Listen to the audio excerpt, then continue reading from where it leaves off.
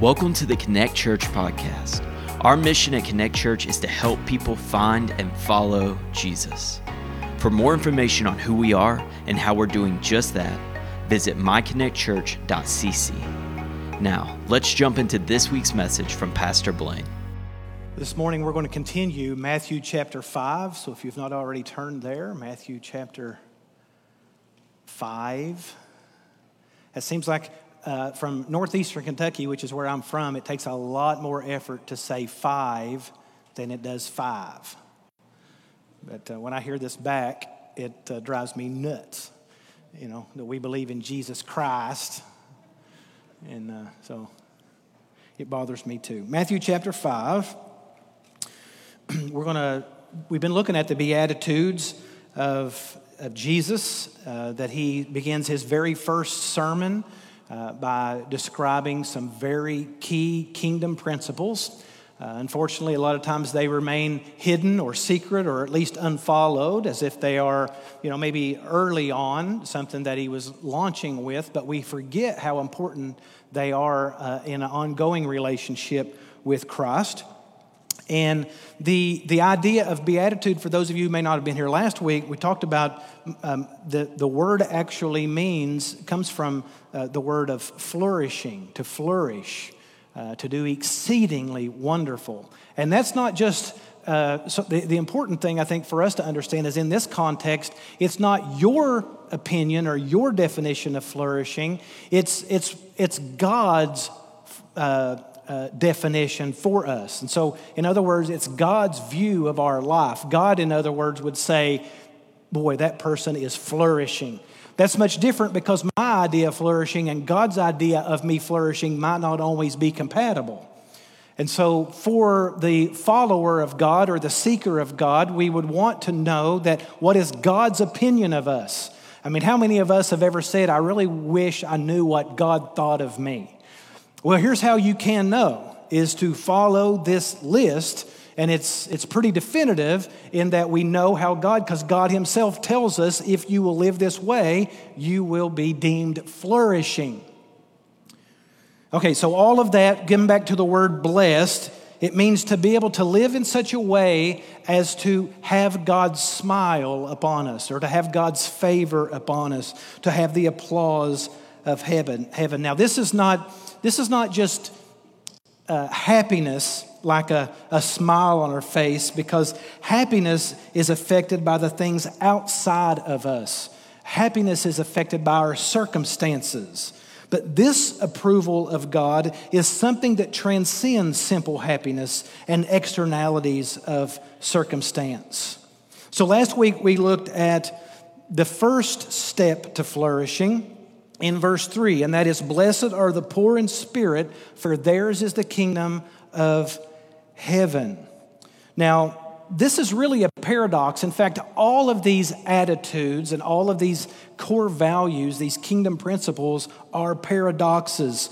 Poor in spirit means to have a poverty of spirit, of course. It means to bow low, but to look up. That's literally what the word means, to bow low, but to look up.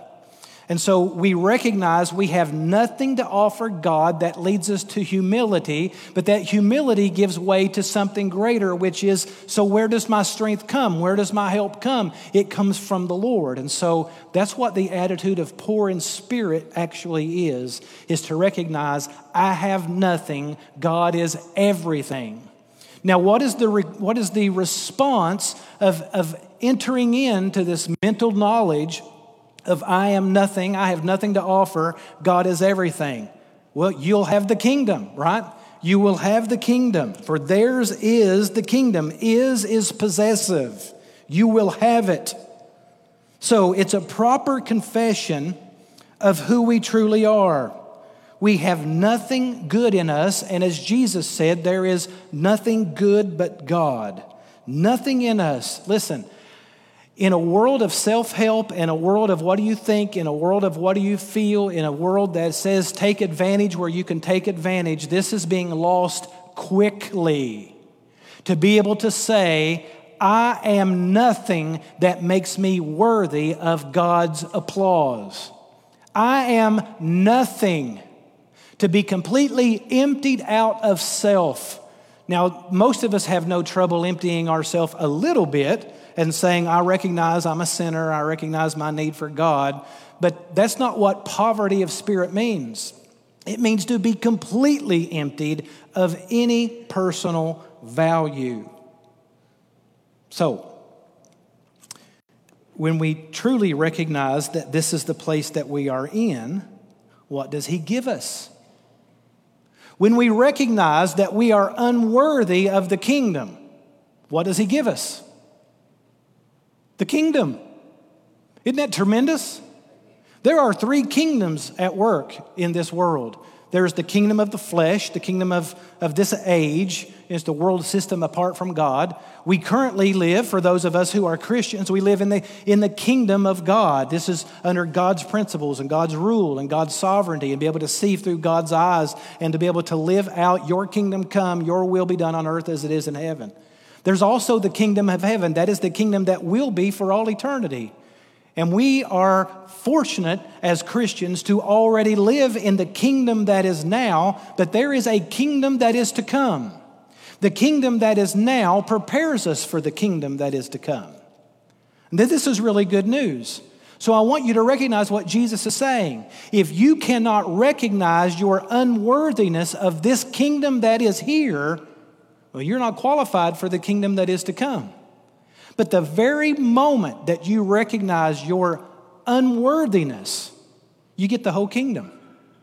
Isn't that crazy? You don't have to prove your worth. You don't have to become somebody. You don't have to work on proving to God how valuable you are. This is why you are saved by grace through faith. That not of yourselves. He loved you first. Man, this poverty of spirit is something that we fight and we jockey for positions, and we're looking for opportunities to prove that we're somebody, pull ourselves up by our own bootstraps. But the truth of the matter is, that is such a distraction from the kingdom, the real kingdom. Now, you can be something pretty impressive in the kingdom of this world and even be a good person. But that is not, being somebody in this world is not the same thing as being someone in the kingdom of God.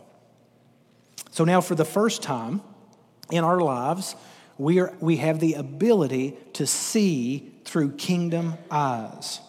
So that is step 1. If you want to try to flourish apart from step 1, and everything here that we're going to go over the next couple of weeks, these are areas of people's lives where they really, really work to be somebody. But if you try to flourish apart from God's applause, it's going to lead you in continual conflict, confusion, chaos, and crisis. You cannot achieve the other attitudes, values, if you bypass the unworthiness of the first one. So, the second one is, blessed are those, or you will flourish if you mourn, for you will be comforted. Now, this is, we think of personal sorrow, you think of maybe getting laid off or being betrayed by a friend or experiencing some marital conflict or suffering through abandonment or loneliness, maybe losing a loved one to death, or receiving a bad medical report. You know, how do you respond, right? How do you respond when terrible personal sorrow happens? So when disappointment strikes, I mean, I know that there's a level, I know we prioritize how bad is it, but, a lot of times when tragedy occurs in our life, we try to tell ourselves, I'm okay, right? And what that means is, I'm not okay. When we try to normalize tragedy, think about this. How many times have you ever been at the funeral home and you're grieving, mourning the loss of a loved one, and someone in the good measure of their heart tries to say something to make it better? Anybody ever tried to encourage you when you are in mourning? It doesn't go too well, does it? there's not a whole lot of comfort that comes from God wanted them more than you did, or needed them more than you did, or, my goodness, I'm not even going to go into it. I hear the worst of people meaning well when people are mourning, but our ability to salve someone, to help someone, to nurture someone, unless it doesn't work. There is no satisfaction for the wounded heart. So we say, I'm fine, it's fine, I'm okay. Friends chime in, well, it's okay, there's a better job right around the corner. God's got something better for you, right? What we're saying is, ooh, that hurts, it's incredibly uncomfortable. What can we say that will relieve the tension? Well, when God closes a door, He opens a window. Oh, good, I'm so glad you told me that. Because here I was.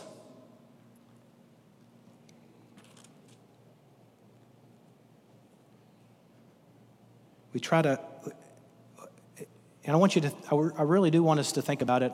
And this morning, we'll talk about it in a little bit. This morning isn't simply the morning of the sorrow of losing a loved one to death.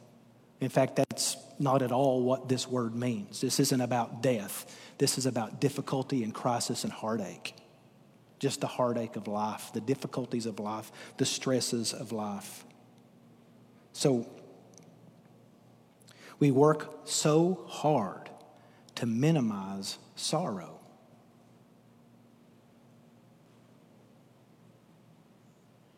Why do you think that is? Why do you think that our society works so hard to minimize, to pass over, to gloss over the most difficult realities of life? To try our best to get back to normal again. To try our best to get back to a place where we can laugh again. Viktor Frankl, if you're not familiar with him, you need to study him and read some of his writings. He was an Austrian neurologist, and he was arrested by Nazi authorities, and he was sent to Auschwitz. And he was forced to dig a tunnel for a water main, and was required to do that day after day after day. And he had no help, and often would go days and days without eating or drinking. It's trying his best to scratch out a living. And remember, he's a neurologist, and so he has a kind of a medical background. But he's watching these other men living out their life in these death camps, and he watched many suffer brutally and die, most often, committing suicide just to escape their pain. But he remembered reading the works of Fyodor Dostoevsky, who wrote these words, and you also ought to read him. He's a lot harder to read. But he says this: there is only one thing that I dread, not to be worthy of my sufferings. Just think about that for a moment. The one thing I fear most is not to be worthy of my sufferings. What does he mean? It means the thing that I fear most is to suffer and it not have meaning. And so Frankl continued to remember these words from this Russian writer, and he began to process, what does it mean? What's the difference between this person who makes it and this person who taps out? And the answer is suffering must have meaning. And that's what Viktor Frankl, and in fact, there's entire movements that have adopted his teaching on suffering and difficulty. And across the board, it's always true. If you can find meaning and purpose in your suffering, you can endure suffering. But if suffering doesn't have meaning, and there's no thinking behind it, if there's no processing behind it, you'll tap out pretty quick.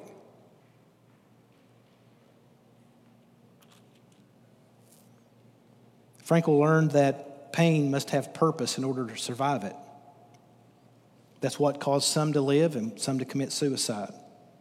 In fact, he wrote the book, Man's Search for Meaning, and he said, in some ways, suffering ceases to be suffering the very moment it finds meaning.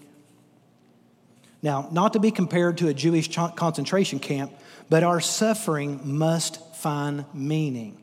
And it can only find meaning when we understand the sovereignty of God and His ability to work in all things. You can only understand that completely if you are already living in His kingdom. I'm going to shift gears. This is a hard shift too, so it's almost in many ways like I'm just going to start over. So I'm going to maybe meddle for just a moment.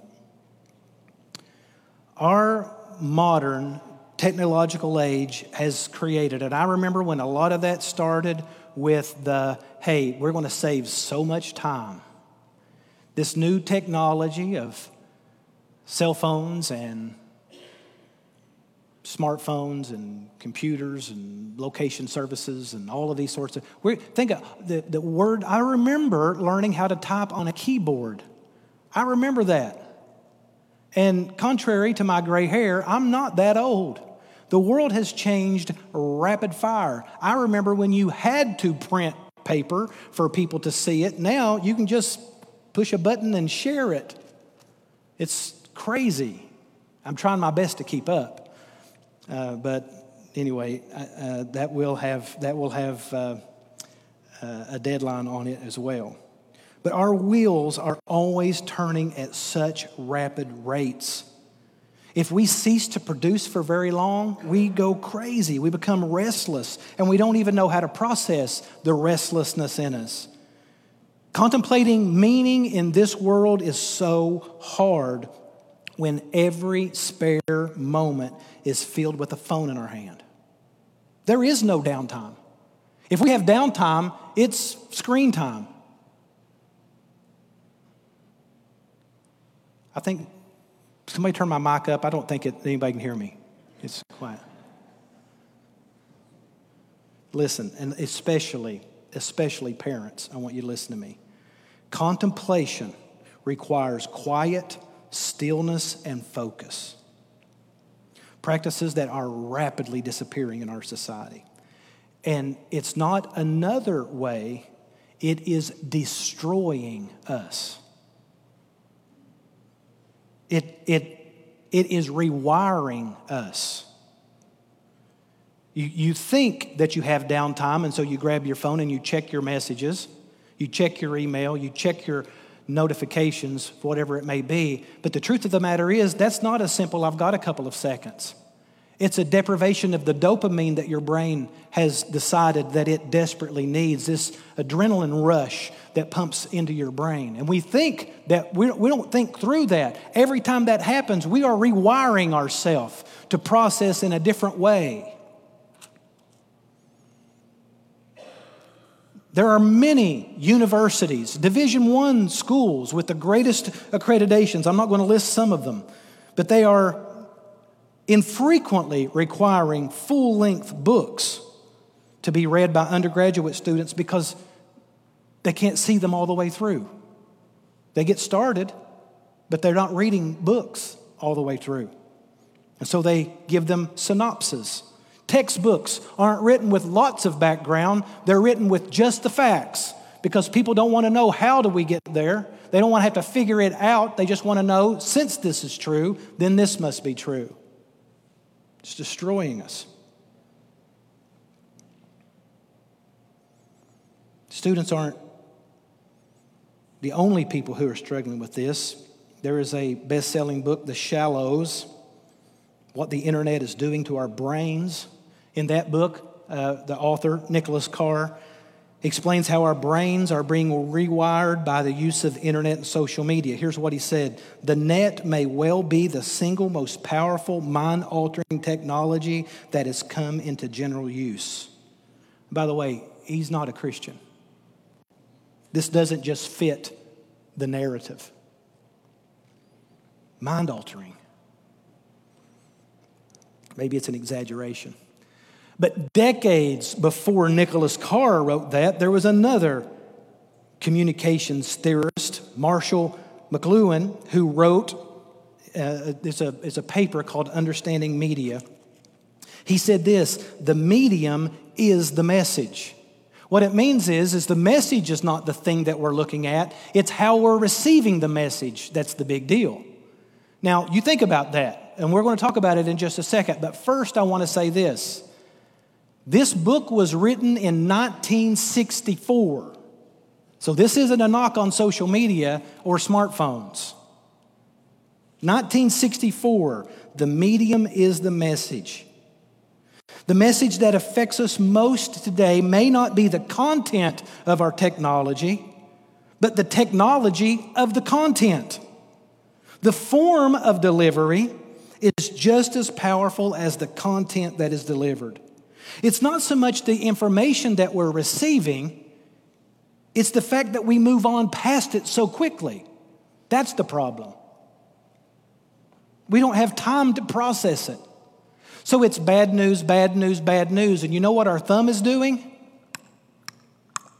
Oh, there's another school shooting, there's another arrest, there's another wildfire. Boom, boom, boom. Oh, I'm really interested in that one. Share, boom, it's gone. Somebody else just got to scroll right past the one you scrolled. There's no processing.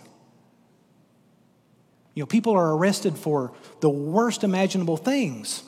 And in a moment we think, that's terrible. Scroll, what's next? What's next? What's next?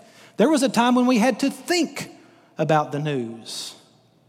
How do you feel about what you're hearing? Now we talk about what the news anchors feel about what we're thinking.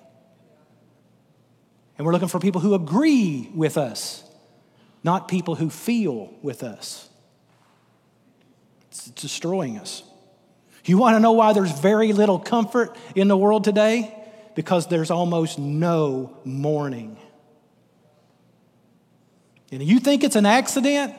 Let me tell you something. There's a satanic attack to destroy our mourning because there's a satanic attack against our comfort, our being comforted in His kingdom. So we're buying whatever sells. I know, Pastor, stick to the Bible, stay out of the news. I get it. I know. Stay in your lane, Pastor. It's not the fact that there was another school shooting. It's that we absorbed the school shooting without any reflection. We didn't think about it. We didn't feel about it.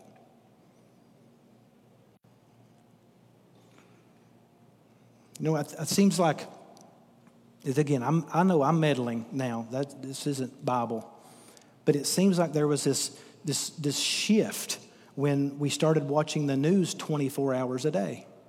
I'm not opposed to the news. I love the news. In fact, if I've got any downtime waiting on something and the TV is on, I'm probably watching the news. Or it's on while I'm scrolling. It's probably more like it. How do y'all feel about that? I'm just kidding. I don't want to talk about it. I'm fine. It's okay. I'm fine.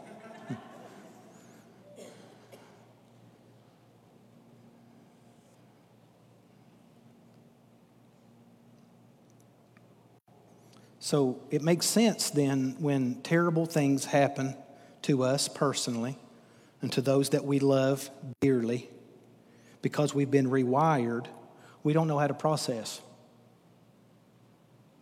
You think about the emotional immaturity of today's youngest generations. You think that's just because of a generation issue? No, they've been conditioned to be rewired to process life differently.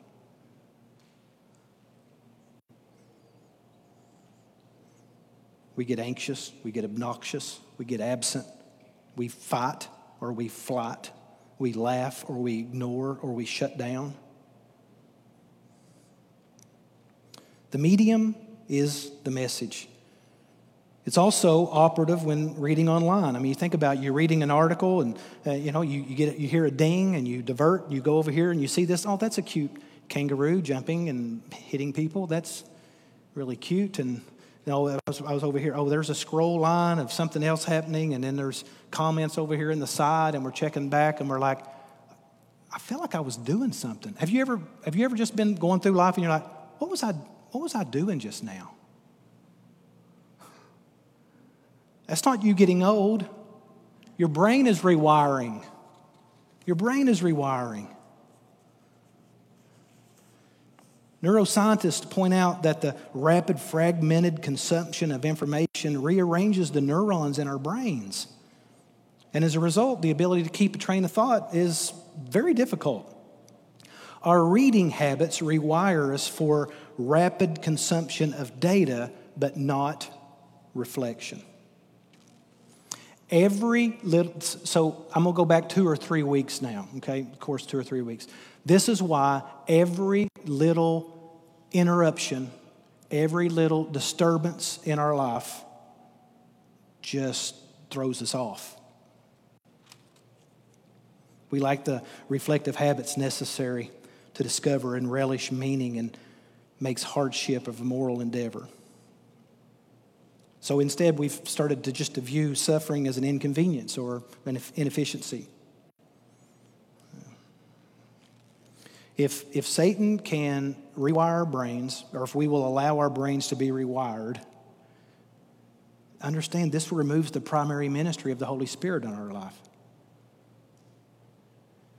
It ceases us from growing, developing, ministering, and comforting others. We've actually lost the ministry of reconciliation.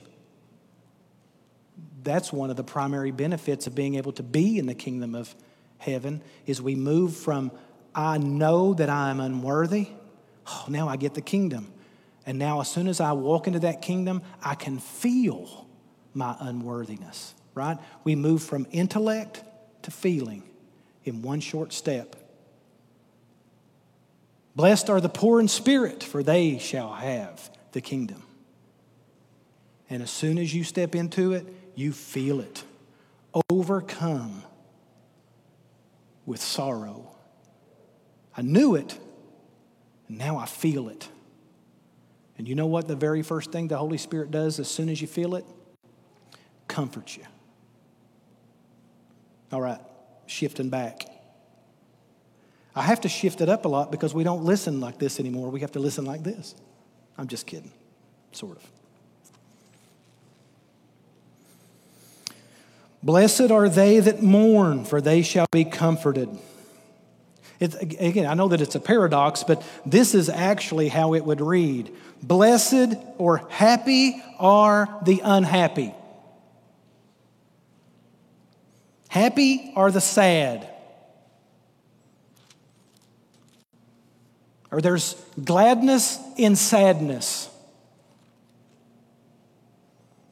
It's absolute opposites. All of these keys of the kingdom, the keys to flourishing, are paradoxes. Jesus is giving us his kingdom values. If you will confess, you will get the kingdom. If you are contrite, you will get relief. That's what the first 2 Beatitudes say. Look at verse 3. There is a progression that moves from the first Beatitude to the second, from verse 3 to verse 4, from verse 4 to verse 5, and so on. None of them are isolated. You can't just say, well, this is the one I want to focus on right now, because one begets the next one. It's a linear process here.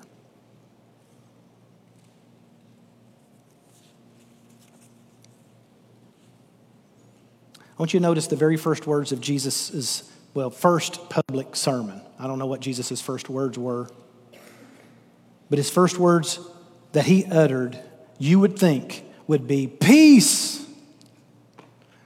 But that's not what he said. In fact, he said just the opposite of that. These are not comforting words.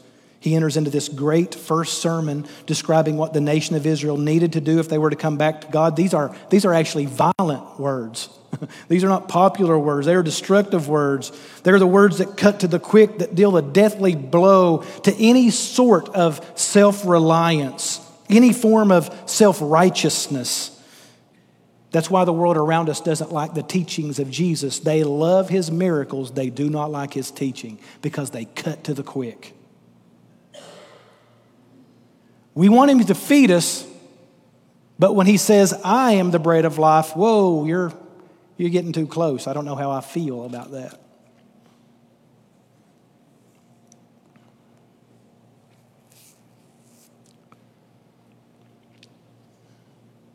It's brokenness that causes emotional mourning needs to be destroying. Because listen, and I'm getting ready to shift gears again, so listen to this. If there's anything left of you, when you came to God for salvation, if there's anything of you left, you can't be saved. He doesn't just save us a little bit. He doesn't just save the parts that we give to Him. That's why this message is so destroying, because everything about us must be destroyed so that He can build us back up in His kingdom.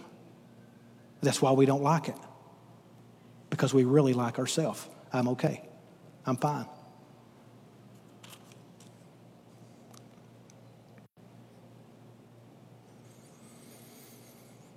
Of all the things that man can feel, serious is not one that we have grown to like. Think about the people you want to be around. We try to avoid the people that are serious.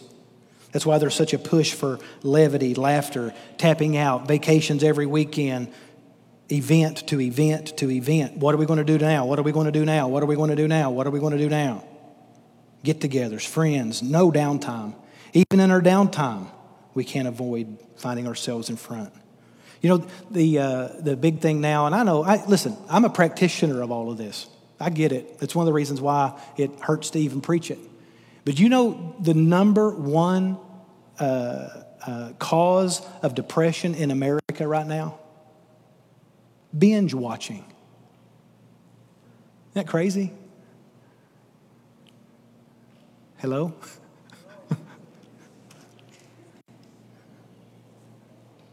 Listen, I'm not an old fuddy-duddy yet. If I'm preaching this same message in 20 years, you can say, old-fashioned. I'm not that old yet. But I'm telling you, especially young people, listen to me. You have control of this. It is destroying you. It is destroying your children. They cannot feel at the level that they need to be able to feel for the kingdom's sake. And I'm not saying we deprive them. I'm saying that we're offering them a substitute comfort.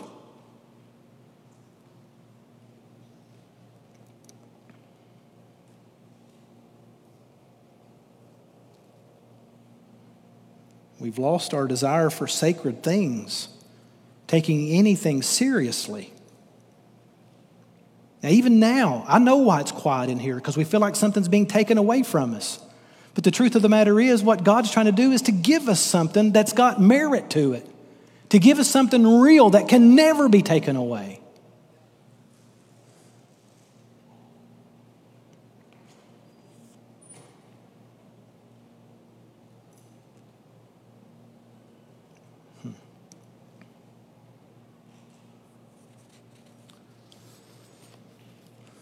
Think about what Jesus said in John chapter 16, verse 33. He said, I say this so that you may have peace. In this world you will have trouble. What? Did you just say that you're telling me this so that I will have peace? I can't wait.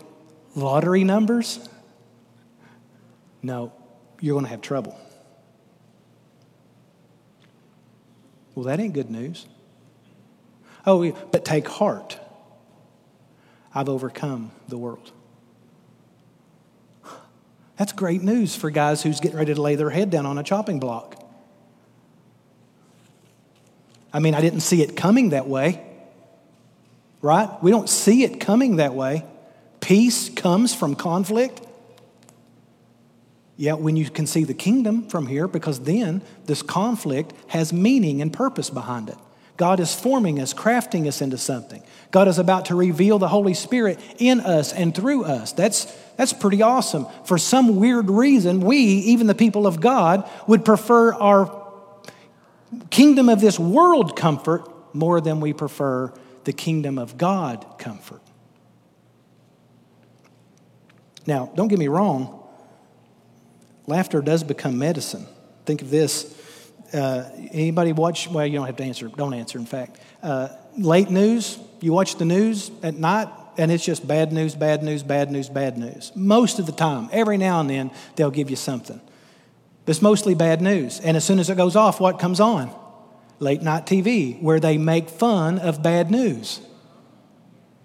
Because that makes us feel better. You watch something on TV that's pretty serious. You follow it with Andy Griffith or I Love Lucy because I don't like how I feel right now. I want to feel differently before I go to sleep, right? We want to alter the way we feel. And I say that because I know what I watch when I want to feel better. I remember the first time I realized this, I was pretty young, but I remember when the Challenger blew up. And I remember all of the inappropriate jokes that immediately came as a result. You look at all the devastation of the world, and you will always find people trying to laugh it off, find a way to just joke right out of it, because that's a whole lot easier than feeling. You ever been in a room where you need somebody to break the tension of the room because they just can't feel? It's even happened in the church. I know there are people that will change churches, separate from people because they want to go to church and leave feeling good about themselves every week. I hear this. I know that for an absolute fact. And so where are we going to go to church? We're going to a church that only encourages, only tells us the good things, who never steps on our toes. I want to find someone who doesn't talk about sin. One of the most prolific pastors in America, if you want to call him that, says, I will not preach on sin because there's enough preachers who already do that. My people can just listen to those guys if they want to hear about sin. And here's why pastors don't preach about sin. Because I love you. And I don't want you to go to another church. I want you to stay here. So I'm going to tell you what you want to hear. I'm going to itch your ears. And as long as you'll itch mine. And we don't know how to process feelings. Well, mournfulness that Jesus is talking about here is not being perpetually sad and downtrodden and negative. Of course, that's not what he says. In fact, Solomon said in Proverbs chapter 17, verse 22, that laughter does like a medicine. It makes a heart merry like medicine. And we know that is a great verse. We should laugh. It makes us feel better. I'm not saying that at all. There's nothing wrong with the smile on your face if it is appropriately applied in the kingdom. In fact, if you're a Christian and you don't smile, there's something missing.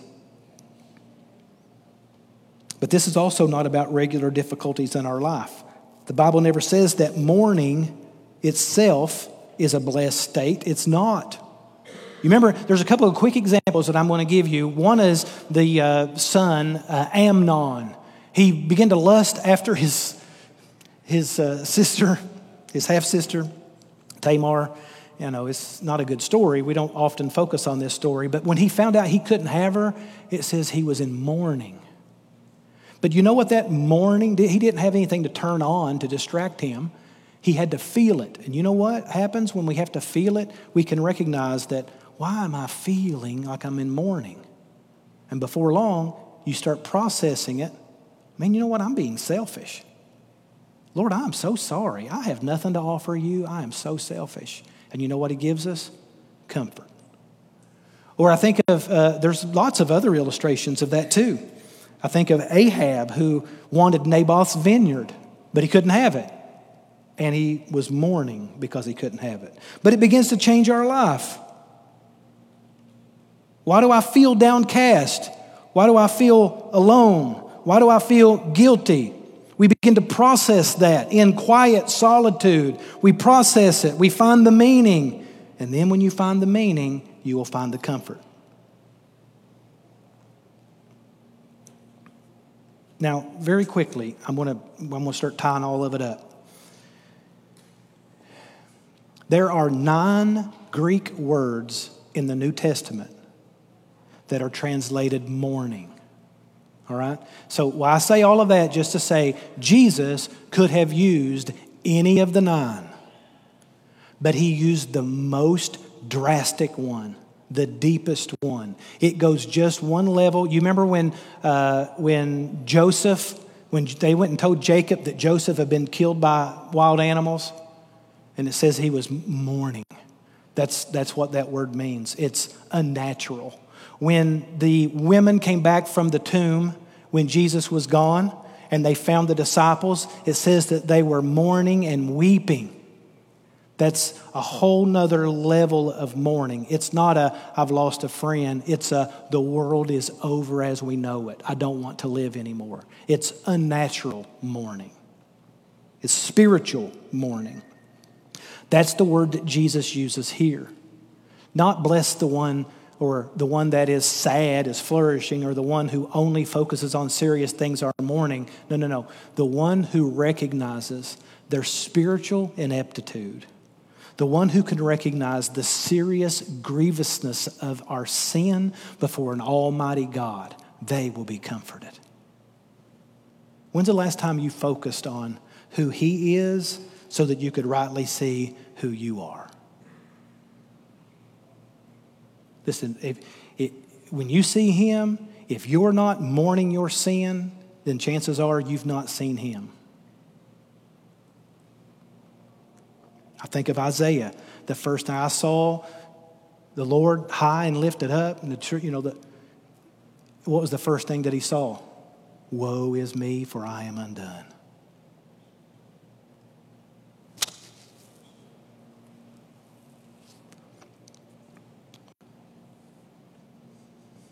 In Psalm 32, you look at verses 3 and 5. Just write this down. I'm going to read it real quick, and then we're going to go in just another minute. In verses 3 and 5, for day and night, David said, God's hand was heavy upon me. My moisture is turned into the drought of summer. That's the way you feel. And the only happiness, the only comfort, the only relief that you have is found in verse 5. I acknowledge my sin unto you, and my iniquity have I not hid. I said, I will confess my transgressions unto the Lord, and you forgave the iniquity of my sin. And here's the result. You actually have to go up to the beginning of the chapter, verses 1-2. Blessed is he whose transgression is forgiven, whose sin is covered.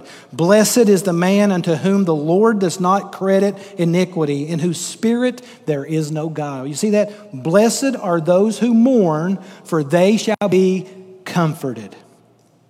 This is a ceasing from rationalizing your sin. This is a ceasing from comparing yourself to other people. This is a ceasing of giving yourself the benefit of the doubt. This is when you come into the throne room of the kingdom of God and you compare yourself to Jesus Himself. And every Christian ought to do that from time to time. And when we do, He lifts our head and picks us up. I'm tired of picking myself up. I don't like my own ghosts. So you know what I do when I start feeling my own ghosts? I distract myself. I don't want to feel it anymore. But you know what the truth of the matter is? How many of you remember things in your life that if you could go back, you would not do them again?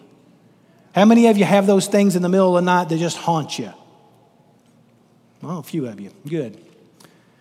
Well, let me tell you what. If you will believe the promises of God, those things can go away. Here's something the Lord taught me. He does not speak guilt. He speaks conviction. At the end of the pipeline of guilt, here's what it's just a dark hole.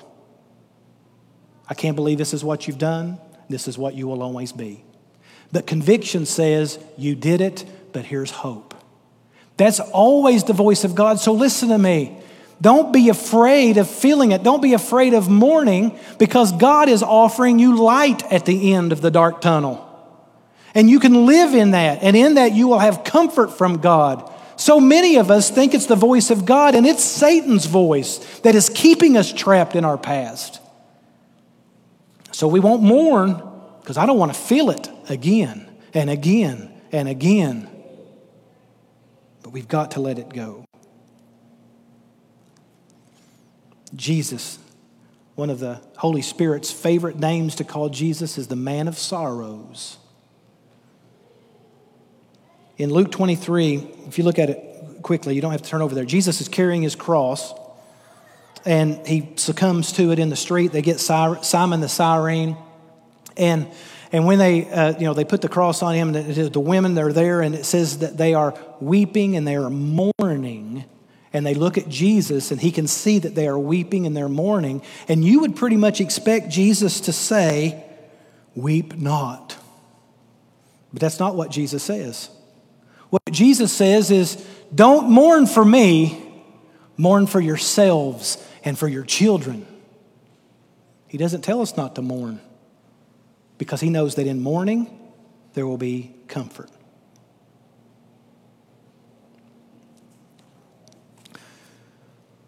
I got a lot more to say about mourning. There are specific reasons why we don't mourn. Number one, we think too highly of ourselves. We're pretty conceited. We justify our sin. Well, it's not as bad as. Or sometimes we're a little bit too, well, whatever I do, God's going to forgive me anyway, so what difference does it really make? We're incredibly selfish. Sometimes we procrastinate. I'll do that later. There's lots of reasons why we don't want to feel our sin. But just know this. Every time you don't feel, you're grieving the Holy Spirit's ministry in your life. And you're removing from your own self the ability to flourish. So I don't want to feel bad. But what if it brought about a flourishing, a conclusion to the pain in our life? When Jesus says, and you will be comforted, he uses the word parakletos. It's the same word that Jesus calls the Holy Spirit. I'm going to bring the Holy Spirit into your life when you are mourning. And he will link arms with you side by side. That's what the word paraclete actually means, is to be side by side with you. What Jesus is actually promising is this. And yea, though you walk through the valley of the shadow of death, I am with you. You want a relationship with Jesus Christ? You might have to feel it. You might have to take a moment, solitude, and just feel his presence. And you will be comforted. You don't have to work on being comforted. You don't have to fix your problem. You don't have to find any remedy. There's nothing that you have to do. If you will mourn your spiritual state, if you will mourn your sin, comforting is something that God will do for you. It happens upon you. Now, I know we've said a lot this morning about mourning, but I think in closing, Psalm 51:17, the sacrifices of God are a broken spirit, a broken and contrite heart. O God, you will not despise. This is why the Lord is near to the brokenhearted. 2 Corinthians, this is the last verse that I want to read to you. In verse 3, 2 Corinthians chapter 1, verse 3. Blessed be the God and Father of our Lord Jesus Christ, the Father of mercies and the God of all comfort, who comforts us in all our affliction, so that we may be able to comfort those who are in any affliction with the comfort with which we ourselves are comforted by God. Here's what Paul is saying to the church at Corinth. Blessed are those who mourn, for they shall be comforted. And when you experience the comfort of God, you now have ministry. And so many of us have gone through experiences that we try our best not to remember because they're too painful. Lapses of judgment, things that we've experienced we don't want anybody else to know. But what Paul says is when you've truly been comforted from your recognizing what God has done for you, you're going to be able to give that comfort away. The Holy Spirit will use his ministry of comfort right through you to the world around you. But if you're not going to feel it, you just carterized yourself off from being useful in the very kingdom that you long to belong in. So I want you to think about that. I'm not saying that we wear shirts telling all the terrible things that we've ever done. What I am saying this is finding opportunities to build into people around you the solutions to the pain that you have found that comes through a right relationship with Jesus Christ, the Holy Spirit, and walking around with kingdom eyes. Every time you don't share it, you are eclipsing God's comforting power in a society that is desperate for it. So, blessed are those who mourn, for they will be comforted, and comforted to be a comfort. Let's pray. Lord, we love you and we thank you for your word this morning. There's a lot more that could be said, but Lord, I pray that we would remember who you are and we'd be able to see who we are. And Lord, that when we see who we are, we would bring that to your throne, and we would have your Holy Spirit and your kingdom. And so may your kingdom come and your will be done on earth as it is in heaven. In Jesus' name we pray. Amen. If you need help finding or taking your next step, send us a message at hello@myconnectchurch.cc.